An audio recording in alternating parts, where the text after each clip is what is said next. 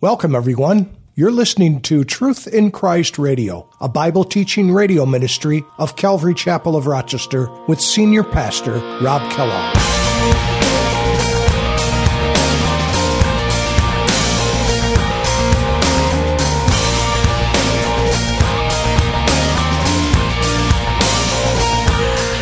It says, "Then I saw another angel flying in the midst of heaven, having the everlasting gospel to preach to those who dwell on the earth, to every nation, tribe, tongue, and people, saying with a loud voice, 'Fear God and give glory to Him, for the hour of His judgment has come.'" I am holding on to the rock I cling. How can I keep from singing your praise? How can I ever say enough? How amazing is your love? How can I keep from shouting your name? I know I am loved by the King, and it makes my heart wanna sing. Hi, everyone, and welcome to Truth in Christ Radio. Today we learn of God's final warning to the people on the earth of His pending wrath. He sends His angels to give these warnings. The Scripture says, "Fear God and give glory to Him." This is what the angel will tell the whole world to do. They can do this and give glory to God and worship Him willingly in this life, or be compelled to give glory to Him later. In the book of Philippians chapter 2, verse 9 through 10, it says, "Therefore God also has highly exalted Him and given Him the name which is above every name, that at the name of Jesus every knee should bow." Now let's join Pastor Rob for today's lesson. Revelation chapter 14. I labeled this message, "The Final Warning." The Final Warning. You remember last week we looked at the first 5 verses of chapter 14, where it talks about the Lamb and the 144,000 Jews that had been sealed to go through the tribulation, no doubt to be a witness, to be evangelists on the earth during that wicked time, a time of difficulty. More than that, it's a time of great destruction, actually. And God had sealed those 144,000 to go through this 7-year tribulation period. And so we saw them again here in chapter 14. And really, if you think of chapter 14 as sort of being like an outline of things that are going to happen from this time going forward, at least up until the return of Christ to the earth. And we read about that in chapter 19, verse 11 when we get there. But so this is really a table of contents of things that are going to be coming yet in the future from the standpoint of where we're at right now. We're somewhere in the midpoint of the tribulation, and when the Antichrist is finally revealed for who he is. And so we get into verse 6. Let's just read verse 6 down through verse 13. It says, "Then I saw another angel flying in the midst of heaven, having the everlasting gospel to preach to those who dwell on the earth, to every nation, tribe, tongue, and people, saying with a loud voice, 'Fear God and give glory to Him, for the hour of His judgment has come. And worship Him who made heaven and earth, the sea, and springs of water.' And another angel followed, saying, 'Babylon is fallen, that great city, because she has made all nations drink of the wine of the wrath of her fornication.' Then a third angel followed them, saying with a loud voice, 'If anyone worships the beast and his image and receives his mark on his forehead or on his hand, he himself shall also drink of the wine of the wrath of God, which is poured out full strength into the cup of His indignation. He shall be tormented with fire and brimstone in the presence of the holy angels and in the presence of the Lamb. And the smoke of their torment ascends forever and ever, and they have no rest day or night, who worship the beast and his image, and whoever receives the mark of his name. Here is the patience of the saints. Here are those who keep the commandments of God and the faith of Jesus. Then I heard a voice from heaven saying to me, 'Write, blessed are the dead who die in the Lord from now on.'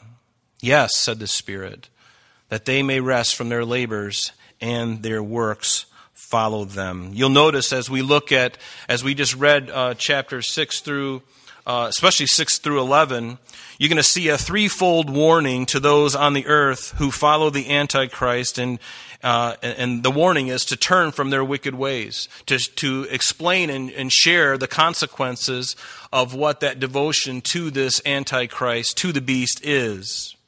And it's laid out there very clearly. It's a threefold warning. And again, see this as the grace of God, even during a time of great tribulation. Jesus said, and you've heard this several times, that if he didn't return at the end of this tribulation period, if he did not interrupt it, no flesh would survive. No one would survive it. It would be so horrible, and the grief and the despair would be so great that no one would survive. And so we're talking about a very serious time in history that is yet future to us. It's a time of unprecedented evil. You think it's evil now. You think there's deception now. You think there is, if it's difficult now, it's going to get a lot worse. But the good news is for all of us, if you are in the church, if you belong to Jesus Christ, if you are born again, you will not see this time period that we're studying right now. And so as we look at these things, think about the people around you, the people that you love. Be careful to share these things with them. Nobody likes to hear of judgment, but judgment is necessary. It's necessary in God's understanding. He loves tremendously. He loves fiercely. He loves so much that he literally went to the cross to die for you and me. How much more severe could that have been? It wasn't just a really good man on the earth that went to the cross. No, this is God in the flesh. Jesus Christ went to the cross for us that we might never see any of this that we're reading about. That we would never even see the second death, which is far worse than any physical death, because that second death is eternal. It never ends. I want you to think about that, because one of the things that brought me to Christ is I was scared to death when I read of these things.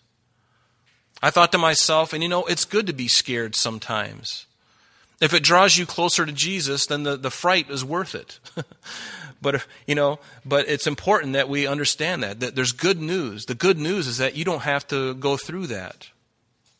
But there are people who resist Christ and resist his word, and they will be going through a time of unparalleled evil and destruction. And it's coming. Can you feel it already? Can you feel it? I don't know about you, but I can sense it it's like it's ramping up. Things are getting prepared. Things are working in that direction. If you can't see it, you're not awake. But I believe you are all awake. Because like me, you're fed up with the lies and the deception, empty promises. You're fed up with these things. And I yearn to be with Jesus, don't you? Do you yearn to be with him? More than anything. There's no event on this earth that could take me away from being with him. Nothing. And I pray that's the same for you. But we're going to see the grace of God. Let's look at verse 6. It says, "Then I saw another angel flying in the midst of heaven, having the everlasting gospel to preach." And it's interesting, and he's preaching to who? To those who dwell on the earth. The church is gone. The church is removed. The church is in glory with Jesus. But now, though those who dwell on the earth, notice he's speaking the gospel, the everlasting gospel. He's preaching it. He's preaching it. It's a whole different word there. The word is evangelizo, and what it means is to do that very thing, to preach, to convince about Jesus Christ and who he is. And so he's preaching the everlasting gospel to those who dwell on the earth. And it's interesting, this is the only time you see this word gospel in the book of Revelation, is right here. This is it. But God in his grace is still reaching out to people. See, God will never give up on you. You may think that he's given up on you because of some sin that you've committed or some things that you've done that God can't possibly forgive me for the horrible things that I've done. Do you know that Nebuchadnezzar is in heaven? Read Daniel chapter 4. If he's not in heaven, I'd be really surprised. He gave his heart to Christ. He gave his heart to him. And this was an evil man. Put many to death. He did horrible crimes. An idolater, a womanizer, a drunkard, you name it, an egomaniac. He was all those things. One of the worst. And can God redeem the worst? Absolutely. In fact, I love it when he does. because it confounds the world. It confounds the wise. He got saved? That's impossible. God's grace is so wonderful. It is so huge. Let your heart be taken away with that. Know that He loves fiercely. He loves you so much. He doesn't care what you've done. You care what you've done. Maybe your sins are worse than some others, but He doesn't look upon sin like that. He sees sin as sin. Any sin can separate you from God. It doesn't matter how severe it is. We're repulsed by certain sins, but God's like, you're a sinner, and you've sinned. Is my blood efficacious? I love that word. Everybody say efficacious. Is it efficacious to cleanse you from that sin? I believe it is. If it's not, then what He said on the cross was a lie. When He said it is finished, He must have been lying. It must have been fake news. But it wasn't. Jesus said it is finished. Your price for your redemption had been paid in full. Amen? Amen? Amen. Just checking. So notice the grace of God, and I love what it says in 2 Peter 3, verse 9. This is one of my favorite verses in the Bible. The Lord is not slack concerning His promises, as some men count slackness, but is long-suffering or patient toward us, not willing that any should perish, but that all should come to repentance. Right? He doesn't delight in the death of the wicked. In fact, what does it say in Ezekiel chapter 33, verse 11? And God says to Ezekiel, as he's ministering to the people in Babylon, He says, say to them, as I live, says the Lord, I have no pleasure in the death of the wicked, but that the wicked turn from his way and live. Turn from your evil ways. For why should you die, O house of Israel? And boy, I think that's a message for America today. Turn from your evil ways. So many evil ways. Do we deserve any good thing to happen to America? None of us deserve it, but you know what? God is so gracious. And I'm praying that He is gracious with us on Election Day. Not that we put all of our faith in any man. We certainly don't. Our King is Jesus. Our Savior is Jesus. No one else. However, while we abide on this earth until He returns for us, we have to be good stewards. And we have to live here. And we ought to care about how things go, because guess what? Your kids and your grandkids are going to inherit the mess. And if we don't do anything, if we don't rise up and do right things, folks, do you understand? Then our kids, our grandkids inherit that. I don't want that. Do you? You want the very best for them. And righteousness exalts a nation. And blessed is the nation whom God is the Lord. Is that still America? I hope it is. And what does he say in Galatians? Paul writing to them, he says, but even if we, or an angel, notice this angel's sharing the everlasting gospel to those on the earth. But Paul says in Galatians 1 verse 8, even if we or an angel from heaven preach any other gospel to you than that which we have preached to you, let him be anathema. Let him be accursed. That's the idea. There is no other gospel than the true gospel. There is a gospel, and it's very good news. That's what we need to be about. That's what we need to be sharing. More than anything else on this earth, the gospel of Jesus Christ is what changed me, changed my heart, changed my address. Ultimately, when I passed from the scene, my address has changed. It was 666 Hades Way, but now it's 777 Glory Way. Amen? And so that's your address has changed too when you gave your heart to Jesus. Isn't He wonderful? Doesn't He deserve praise? Doesn't He deserve glory and honor? Oh, worship the King. Worship the King. In Matthew 24, Jesus speaking on this in His Olivet Discourse on the Mount of Olives, speaking to His disciples of this coming age that's coming. He said, and this gospel of the kingdom will be preached. Notice, same word here as we see in this verse here that we see here. It will be preached in all the world as a witness to all the nations, and then the end will come. So even after the church is removed, there's still going to be gospel activity. The 144,000 are going to be talking about Jesus. Anybody who gets saved during that time, if they're, they'll be speaking about Jesus. It may cost them their life. And certainly we have this angel now toward the end of this great tribulation period, toward the latter part of it, or in the midpoint onward. The last 6 bowls of wrath is before those things start to come to pass. There's one more shot at it, folks. That's what he's saying. He's giving everybody another shot at it. Will you believe what your family's been telling you before they ended up missing? remember when I first got saved, and I was reading 1 Thessalonians 4, 13 through 18, and I was reading 1 Corinthians 15, and I was reading Revelation. I was so excited about this idea of the rapture. I wrote my mom and my family a letter. It was a fairly lengthy letter. And I explained to them, if something happens to me, if I'm all of a sudden missing, and by the way, hundreds of thousands of other people are missing in one day, like that, this is what happened. And I spelled it out for them. I gave them the scriptures. I wonder if my mom still has that letter. I might ask her next time I see her, Mom, do you still have that letter? Because I'd love to see it. But that's why we need to tell people about Jesus. And don't misunderstand this, because there is no way that we are going to evangelize the whole world before Jesus returns. That's just probably not going to happen. Should we act as if we can? Sure, we should do everything we can. But he can come today. He can come today, and there's still going to be opportunities. So we don't hold to this doctrine of reconstructivism or this doctrine of dominion theology, which states that before Jesus can come back, we have to evangelize the world. We have to have a Christian government. We have to have, all the Christians in office. We have to build our own kingdom here, and then he can come back. There's no way in the Bible it talks about that. So there's no way that that's going to happen. In fact, the Bible tells us that it's going to get worse before it gets better. Things on the earth aren't going to get good. What does it say in 2 Timothy verse 3? But know this, in the last days, perilous times will come. I say so. We're in them already, and it hasn't even started yet. For men will be lovers of themselves, lovers of money, boasters, proud, blasphemers. The list goes on. It's an ugly, ugly list. Ugly list. In our text in verse 7 now it says, saying, these angels said with a loud voice, this angel, and here's his message, fear God and give glory to him.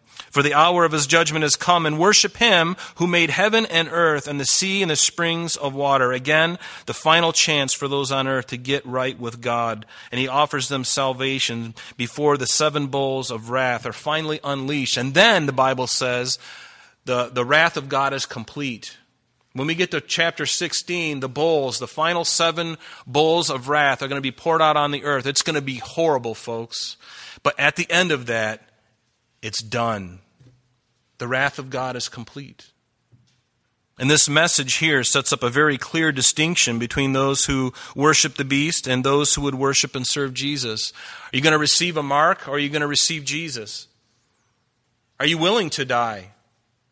There may be some here that if the church was removed today and you haven't given your heart to Christ, you might be thrust into, you would be actually. At some point, you'd be thrust into this period of time called the Great Tribulation period. Are you prepared to die for your faith if you give your heart to Christ? You can be saved. It's going to be really hard because the deception is going to be great. The delusion is going to be great. God's going to send the delusion, and it's going to be very great. It's easy now to receive Christ, but not so then. It's possible, but it's going to be very difficult. I don't want to play that kind of Russian roulette with my eternity, do you? I would encourage you today, don't wait till tomorrow, don't wait till next week, don't wait until you retire and go to Florida. No, you do this today. Do not wait. You're not guaranteed tomorrow. None of us are guaranteed tomorrow. And are you sure you know where you're going? Because if you don't know for sure, I believe the Spirit of God gives you that unction in your heart, where he confirms in your heart whether you are a child of God or not. So important to know that, folks, because he loves you. Don't you want the assurance? I'm so glad I have the assurance of salvation. And it's not because I've done so many good things that I'm like, oh, I've done so many good things. I'll pat myself on the back if I could, but I can't. So I've done no good works. The one work that I did is believe on him who died for my sin. That's the one work we have to do. And his work is what got the job done, right? So in verse 8, this third vision, this third of 7 visions, it says, another angel followed, saying, Babylon is fallen, that great city, because she has made all the nations drink of the wine of the wrath of her fornication.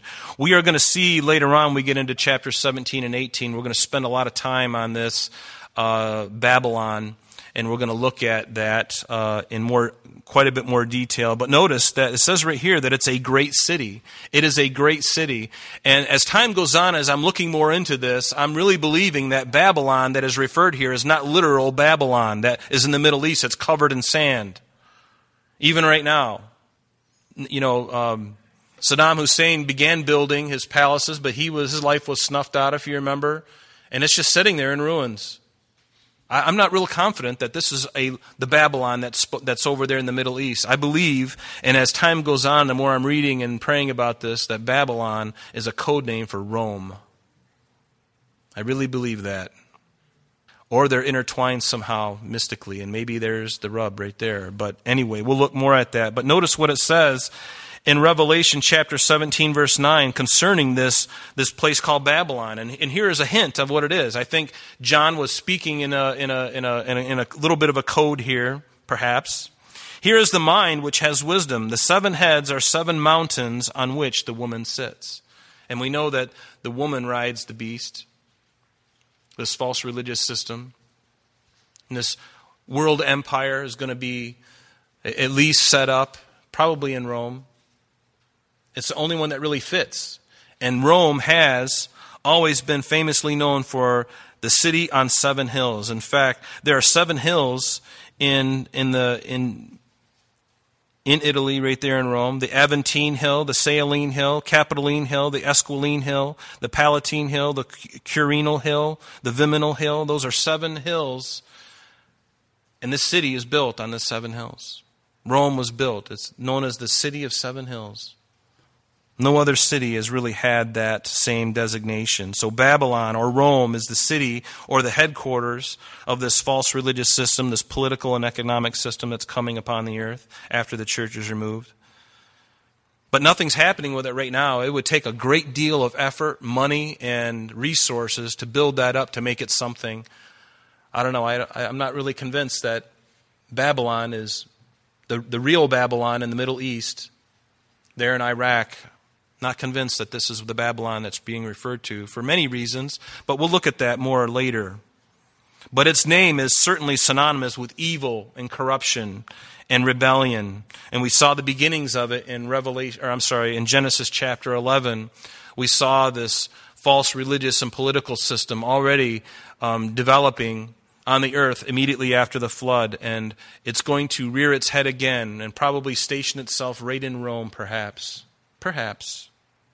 Now let's go on in our text here, the next couple of verses. Notice that verses 9 through 11 lays out warnings or consequences for those who take the beast on their forehead or on their hand. It says, "A third angel followed them," verse 9, "saying with a loud voice, if anyone worships the beast and his image and receives his mark on his forehead or on his hand, he himself shall also drink of the wine of the wrath of God, which is poured out in full strength into the cup of his indignation. He shall be tormented with fire and brimstone in the presence of the holy angels and in the presence of Lamb." That doesn't sound like a very good thing, does it? But this cup of wrath, we see it in the Psalms. In Psalm 75, it says, "For in the hand of the Lord there is a cup, and the wine is red, it is fully mixed, and he pours it out. Surely its dregs shall all the wicked of the earth drink or drain and drink down." So this whole idea of the cup of his wrath is not a good thing.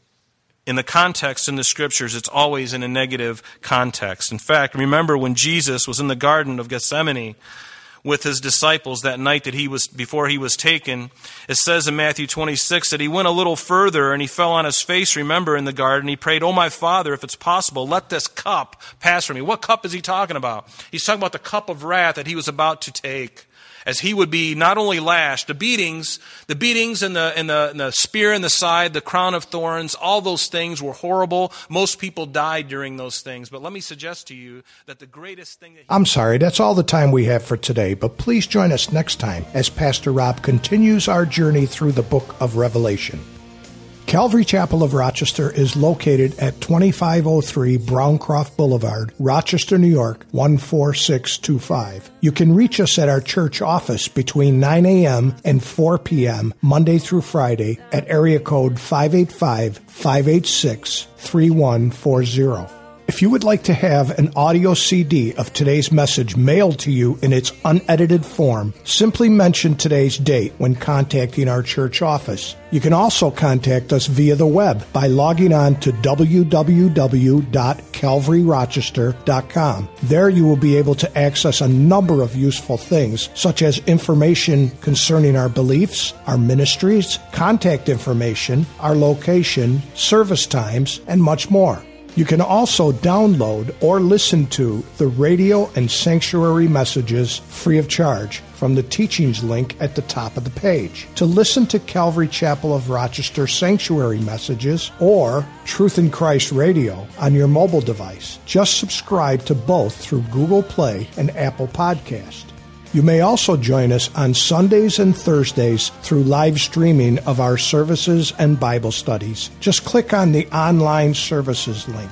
We're so glad that you could join us today. And if there is any way that we can bless you in your walk with Jesus Christ, please don't hesitate to call our church office. Remember, Jesus said, "I am the way, the truth, and the life, and for this cause I have come into the world, that I should bear witness unto the truth. Everyone who is of the truth hears my voice." May God bless you in abundance today as you walk with Him. And until next time, this has been Truth in Christ.